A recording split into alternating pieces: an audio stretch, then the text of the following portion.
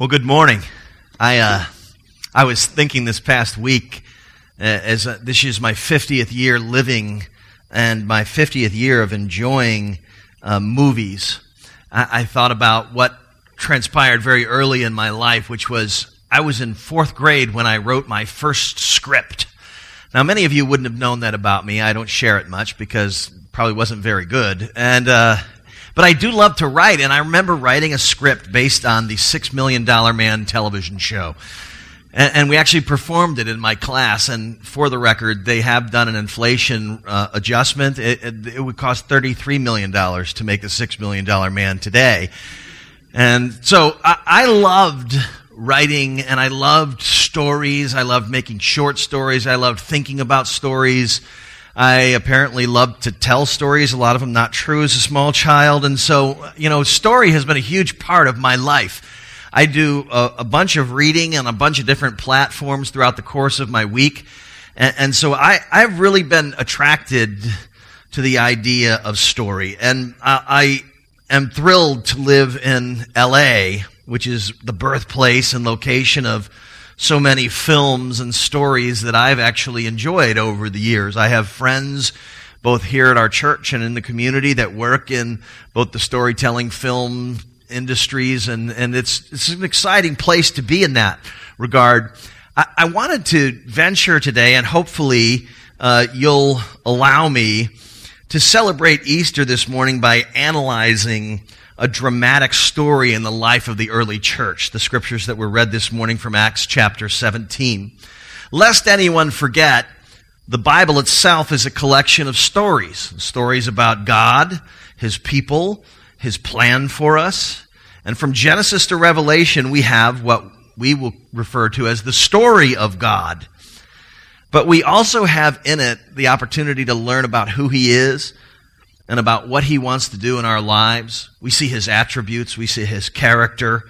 And so today what I'd like to do is really focus in on a particular story with the title of our story today being The 3 Reactions to the Resurrection. The 3 reactions to the resurrection is really the essence of Acts chapter 17. This portion of the experience of the early church where the apostles, and in particular the leader Paul, went to other countries and took the gospel to the world. This story, the actions of the apostles, is what enabled them to communicate with us about what life would be like as we talked about things. And in Paul's particular case, in our passage today, he talked about the resurrection. And so like any good story analysis, we're going to look at 3 different things. We're going to look at the context and the characters. We're going to look at the actual conversation. And like any movie, you really want to know what the conclusion is. What's the end of the story? We begin with our context, and you heard the scriptures read this morning, but I will reread them for you here. Verses 16 through 18 of our passage says, "Now while Paul was waiting for them at Athens, his spirit was provoked within him as he saw that the city was full of idols. So he reasoned in the synagogue with the Jews and the devout persons, and in the marketplace every day with those who happened to be there. Some of the Epicurean and Stoic philosophers also conversed with him. And some said, 'What does this babbler wish to say?' Others said, 'He seems to be a preacher of foreign divinities,' because he was preaching Jesus and the resurrection." Let me give you the context and the characters. Of course, we're in Athens, Greece. Now, don't know if you realize how similar Athens is to Los Angeles. It's a coastal city. It's a cultural center. It is a place where education and the arts and philosophy are not just practiced, but birthed. It was a massive population. Shipping was a huge component of their economy. And there is a really interesting phenomenon that both Athens and Los Angeles share, and that is they're both in basins that create these marine layers that actually, in their case, because they have terrible emission standards, they have huge problems, like the LA fog, smog problems we had in the 70s. That is what goes on in Athens right now. So they actually have a similar geographic hiccup as do we. We get our marine layer and it traps gases and traps exhaust and all these things. Athens is often referred to as the cradle of Western civilization. As early as the 5th century BC, which was often referred to as the golden age of Athenian democracy, some of the thinkers who were a part and have formed the foundation of what would even remain to this day Western civilization, our world, were present. The philosopher Socrates, the medical expert Hippocrates, who has the Hippocratic oath that doctors actually still profess. It is in this environment that the Apostle Paul introduces Christianity for the first time. And it's important because oftentimes the revisionist historians will tell you that the faith that is Christianity was born into this world that was very moral. And you almost kind of sort of imagine, if you'll hear them tell the story, that the context in which Christianity was born was a lot like Puritan New England. You know, there were all these really religious people already, and they kind of sort of got ideas, and they said, let's create a new religion, and it was that simple. But anything else could be true. In particular, the Roman Empire wasn't just godless. They exalted their emperor as God himself. The culture itself was as licentious and morally bankrupt as anything we see in the world today. And yet Christianity was birthed and thrived in this context. Makes you wonder why. And in our case, it makes us wonder how. Preliminarily, we can say it is because it provided an answer for the soul's thirst. The thirst we all have for the living God. The hope we have that we can connect with our Creator.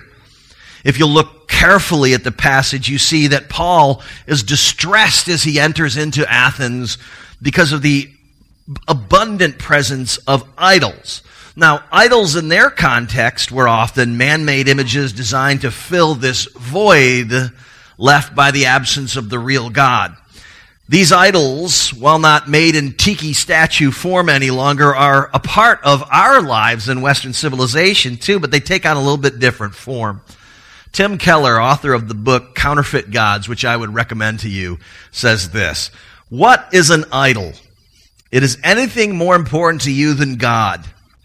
Anything that absorbs your heart and imagination more than God. Anything you seek to give you what only God can give. An idol is whatever you look at and say in your heart of hearts, if I have that, then I'll feel my life has meaning. Then I'll know I have value. Then I'll feel significant and secure. There are many ways to describe that kind of relationship to something, but perhaps the best one is worship. So you see Paul moving into this culture, engaging it, and his distress was not because he was so holy and these people weren't, but because he loved the people and they were not finding the God their soul craved. So it says, he reasoned. He not only took the initiative, but he appealed to their reason to see if they would believe in Jesus. Now, it's also important because it has ramifications for our world and our existence that Paul was assuming that his message about Jesus was right. And as we'll see, this presumption was itself offensive to some of the people he talked to. Now, the cast of characters is introduced as being in 2 different locations, and then a third that will come later. There's the synagogue of Athens, and then there's the marketplace of Athens. So you've got the religious world of this particular culture that Paul was engaging because it wasn't connected to Jesus, the resurrected Savior. And then he was dealing with the Gentile, the non-religious, non-Jewish population of his day.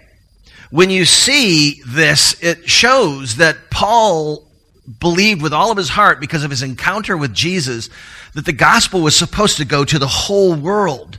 You see him reaching not just so-called religious peoples, but unreligious peoples. You see the gospel not being restrained and refined just for the Jewish community where it was birthed, but for the entire world, including the Greek universe in which he was a part, which introduces us to the characters of this play. The characters are Paul, the apostle, who is the star, if you will, Jews, the Jewish believers who existed in the synagogue in Athens. Then there are God-fearing Greeks. Paul calls them that. In some translations, those people are referred to as devout persons. We also have the Epicurean and Stoic philosophers. These were the great minds of the Athenian day, of the first century Athens. This is, so you've got the great religious minds, you've got the great philosophical non-religious minds, and Paul is now engaging them with this simple reality. Now, Paul is referred to, and we know that they think his message is simpler because some call him a babbler. Others said, what you're talking about is so foreign to us. And it's because in our modern culture, we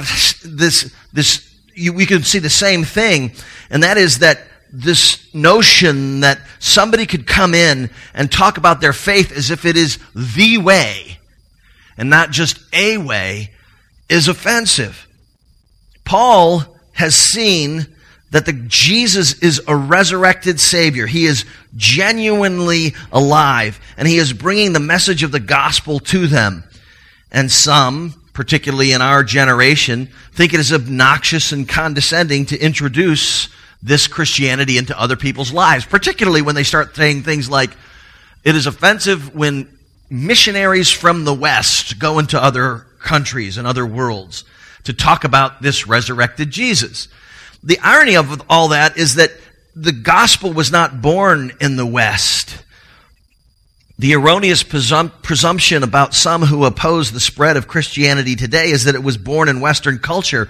It originates in the Middle East and Palestine in specific, and then it spread intentionally across Asia and Europe and Greece.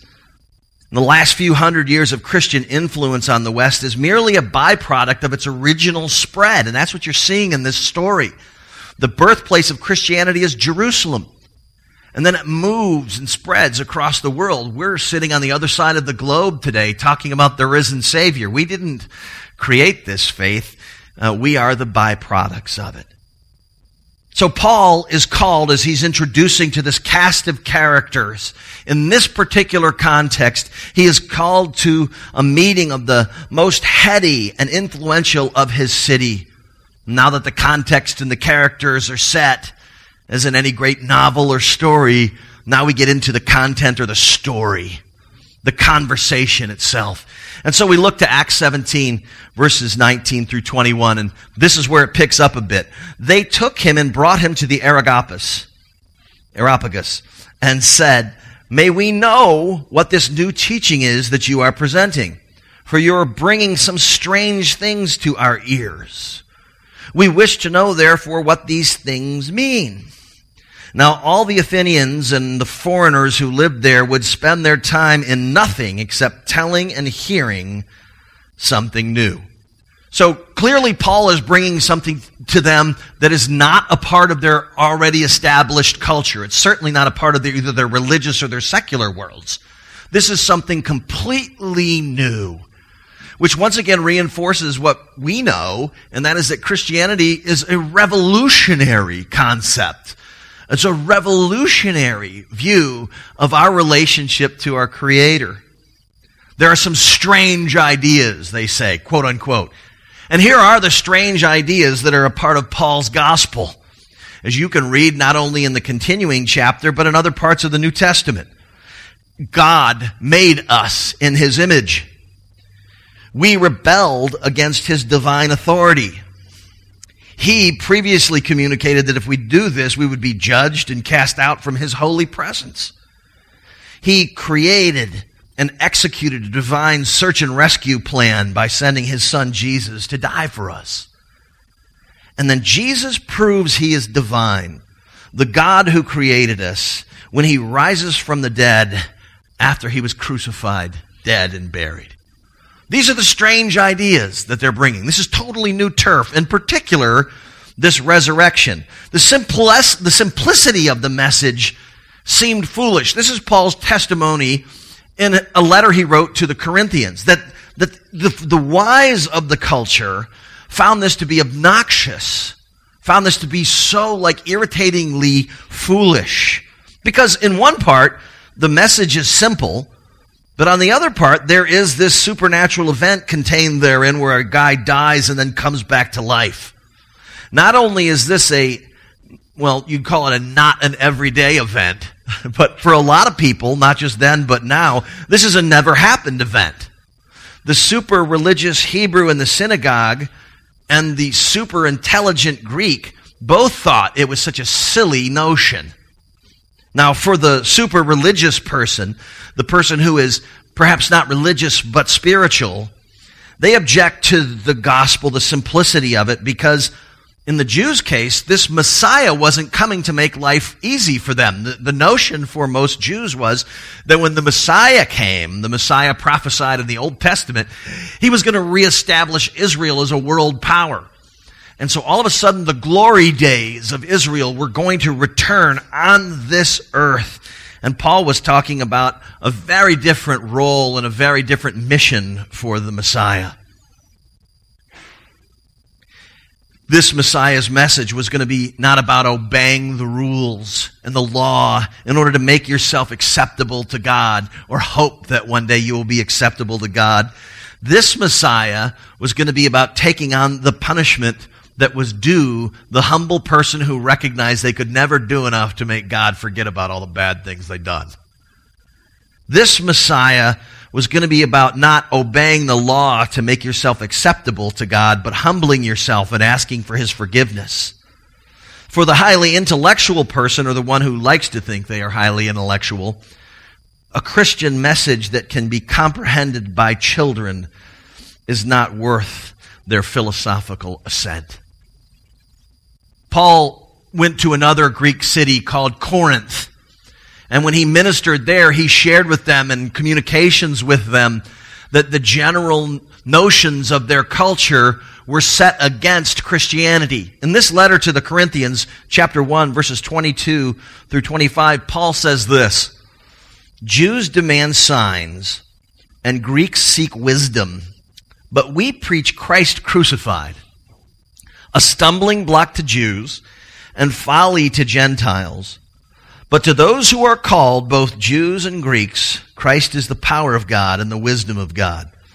For the foolishness of God is wiser than men, and the weakness of God is stronger than men. So why would the Christian message be a stumbling block? To hear some say it, the Christian message is all about love. So why would anybody object to that? Why would anybody object to love thy neighbor? We can all get on board with that, right? What was going on that made these people so hostile not only to Jesus, but also to His followers? And the core of what makes Christianity so difficult for some to embrace is that Jesus had to die to pay for sins. Part and parcel of being a Christian is recognizing that Jesus of Nazareth, the historical figure, His verified historical death on a cross, was not for any other reason than to substitute Him for anyone who would ever believe. That was to satisfy the justice of God. It was because of the sin of people. We deserve the holy justice of God, but instead, in Christ, we receive mercy. And this is a beautiful reality. God satisfies His holy justice because when rules are broken, when law is violated, we all celebrate when a perpetrator is caught and justly sentenced. We love it when we get mercy, but when we're offended, we love it when somebody else gets justice. Well, God, the Holy One of Israel, He insists on justice across the board, which means all of us are going to have to face the realities of who we are in relationship to His law. Jesus came to consistently apply the law that requires justice for wrongdoings, but graciously to bear our guilt and shame and transfer to us His holiness. Paul wrote this to the Romans in chapter 3 of the book of Romans, verses 25 and 26. God presented Christ as a sacrifice of atonement through the shedding of His blood. to be received by faith. He did this to demonstrate his righteousness, because in his forbearance he left the sins committed beforehand unpunished. And he did it to demonstrate his righteousness at the present time, so as to be the one who justifies those who have faith in Christ. This notion of divine justice is offensive to our system. We don't like it, unless we think that there's a crime that is so vicious, so awful, so terrible, that we're thankful that the Lord intervened in some way and was divinely just. We oftentimes as human beings will decry the absence of God when we see genocide taking place, or we see the Hitlers of the world wreaking havoc and evil. We think, where was God in all of this? So there's a part of us that wants God to be just and wants God to hold the world accountable. But then when it comes to us, it scares the living daylights out of us. When we actually see the justice of God, it sort of offends us. We're so accustomed to the mercy of God, which is ever present, that when he does express his justice in some way, most of us are sort of thrown. One of my professors, Dr. R.C. Sproul, said this: the most violent expression of God's wrath and justice is seen in the cross. If ever a person had room to complain for injustice, it was Jesus. He was the only innocent man to ever be punished by God. If we stagger at the wrath of God, let us stagger at the cross. Here's where our astonishment should be focused. So there is this dual component. To religious folks, it was, I am not going to just say I'm broken and fallen and need forgiveness. I'm going to come up with an entirely different paradigm for how I'm going to deal with God. For the super intelligent, it was like, please, somebody came back from the dead. The resurrection for both was offensive. The resurrection of Christ would have validated the claims of the apostles to the religious person that this was the methodology God was going to use to restore humanity. This was his search and rescue plan. To the super intelligent person, it was offensive because it's like, we have never seen anybody come back from the dead. Science would say it can't happen. We believe in science. So you're an idiot. This brings us to the conclusion of our story. We've seen the cast. We've seen the context. We know the conversation that's taking place. And so we move to a passage that we haven't read yet this morning, and that is at the end of this entire experience Paul is having in Athens. The final 5 verses of Acts 17.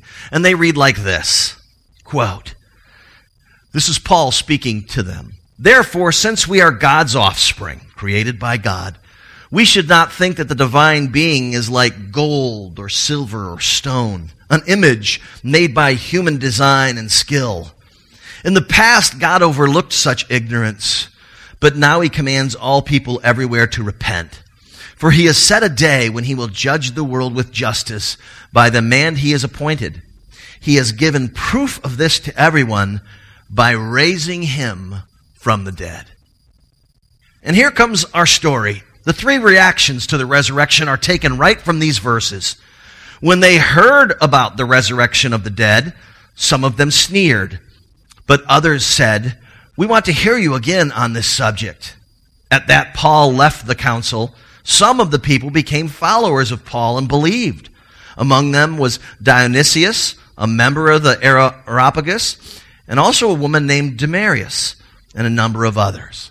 There are 3 reactions to the resurrection, and that's true for us today. 3 possible resurrection reactions. All right, the first is you can smugly, perhaps sneer mockingly. Oh, the silly faith of those Christians. And if that's your position, God bless you. You're among friends, and I've been made fun of by people before, so you're not going to hurt my feelings. In Paul's case, he did not step back from that. There are plenty of cultural influences in our country, and specifically in our little basin called Los Angeles, that would mock the idea that there was such a thing as a physical bodily resurrection of Jesus. Another response would be the response of somebody who's seeking. They say, I want to study some more. I really want to know more about this. This is piquing my interest because I get that if Jesus Christ, the historical figure, really came back from the dead, then there are some implications here. There's some things I have to consider. I mean, again, he may be dead and the body may have been stolen and hidden like all these people were saying. But if he isn't and he really did come back to life, that does tend to validate who he claimed to be. And so I want to study some more. And we encourage you to be here, to enjoy our community, to investigate, to ask questions. We're all about that. Then there are some who surrender to their maker. And this is really what it's all about. Paul says, we were created in the image of God. We are God's offspring. He made us for relationship. We violated that relationship, but through Christ, through the resurrected Christ, you can now know that your sins have been forgiven. It's time to celebrate, not to push back. God says he gives grace to the humble. He's particularly opposed to the proud, because what the proud person says is, I don't need your son's sacrifice for my sins. I got it. I got this one. The proud will pay for their sins on their own, as they wish. Jesus is offering the humble the opportunity to say, the resurrected Christ invites me into fellowship with the Father. I am completely cleansed in his sight of past, present, and future sins. He has, as theologians call it, imputed his righteousness to me through my faith, through my dependence on him. Paul's letter to the Romans in chapter 3 concludes a series of thoughts he has about this divine search and rescue plan. And Paul says this in Romans 3:22 and 23. But now, apart from the law, the righteousness of God has been made known, to which the law and the prophets testify. This righteousness is given through faith in Jesus Christ to all who believe. There is no difference between Jew and Gentile, for all have sinned and fallen short of the glory of God, and all are justified freely by his grace through the redemption that came by Christ Jesus. Let me unpack this very religious section of Scripture for you so that you understand completely what's going on. Apart from rules, apart from the holy law of God, the Ten Commandments, just watched that again yesterday with Charlton Heston. Apart from those things, there is now a new plan, a rescue plan that makes us acceptable to the Father. It makes us righteous in his sight. And it comes by faith in Jesus Christ to all who believe. There is no difference, Paul says, between somebody who considers themselves super religious and somebody who considers themselves super secular, or somewhere down the middle where I'm religious, not religious, but spiritual. Everybody on the planet, whether you are a Hebrew and the origin of God's covenant people, or whether you are a foreigner on the other side of the globe, to all there is one thing we share in common, and that is we all need forgiveness of sins. We've all fallen short of the glory of God. And the ones who are humble are able to be made acceptable, or as theologians, and Paul even uses the word justified, we are justified in our presence in the holy presence of God. We are justified being in his presence because Jesus has paid the price. When I was a little kid, my dad went to work at the White House. He was an assistant to President Carter. And one day I got to have lunch at the White House. Now, not with President Carter, but at the White House. It was pretty cool. And I remember walking through there and getting the badge and going through all the Secret Service and all the different things you got to do to actually walk into the White House, a complicated process. And thinking as I sat there with my father eating lunch, he, my mom, at the White House, how did I get here? How is it possible that I have entered this place? And I realized it was because of the efforts of my dad. My dad justified my presence there. It's not like every 12-year-old can walk off the street and go, hey, can I come in there and have lunch?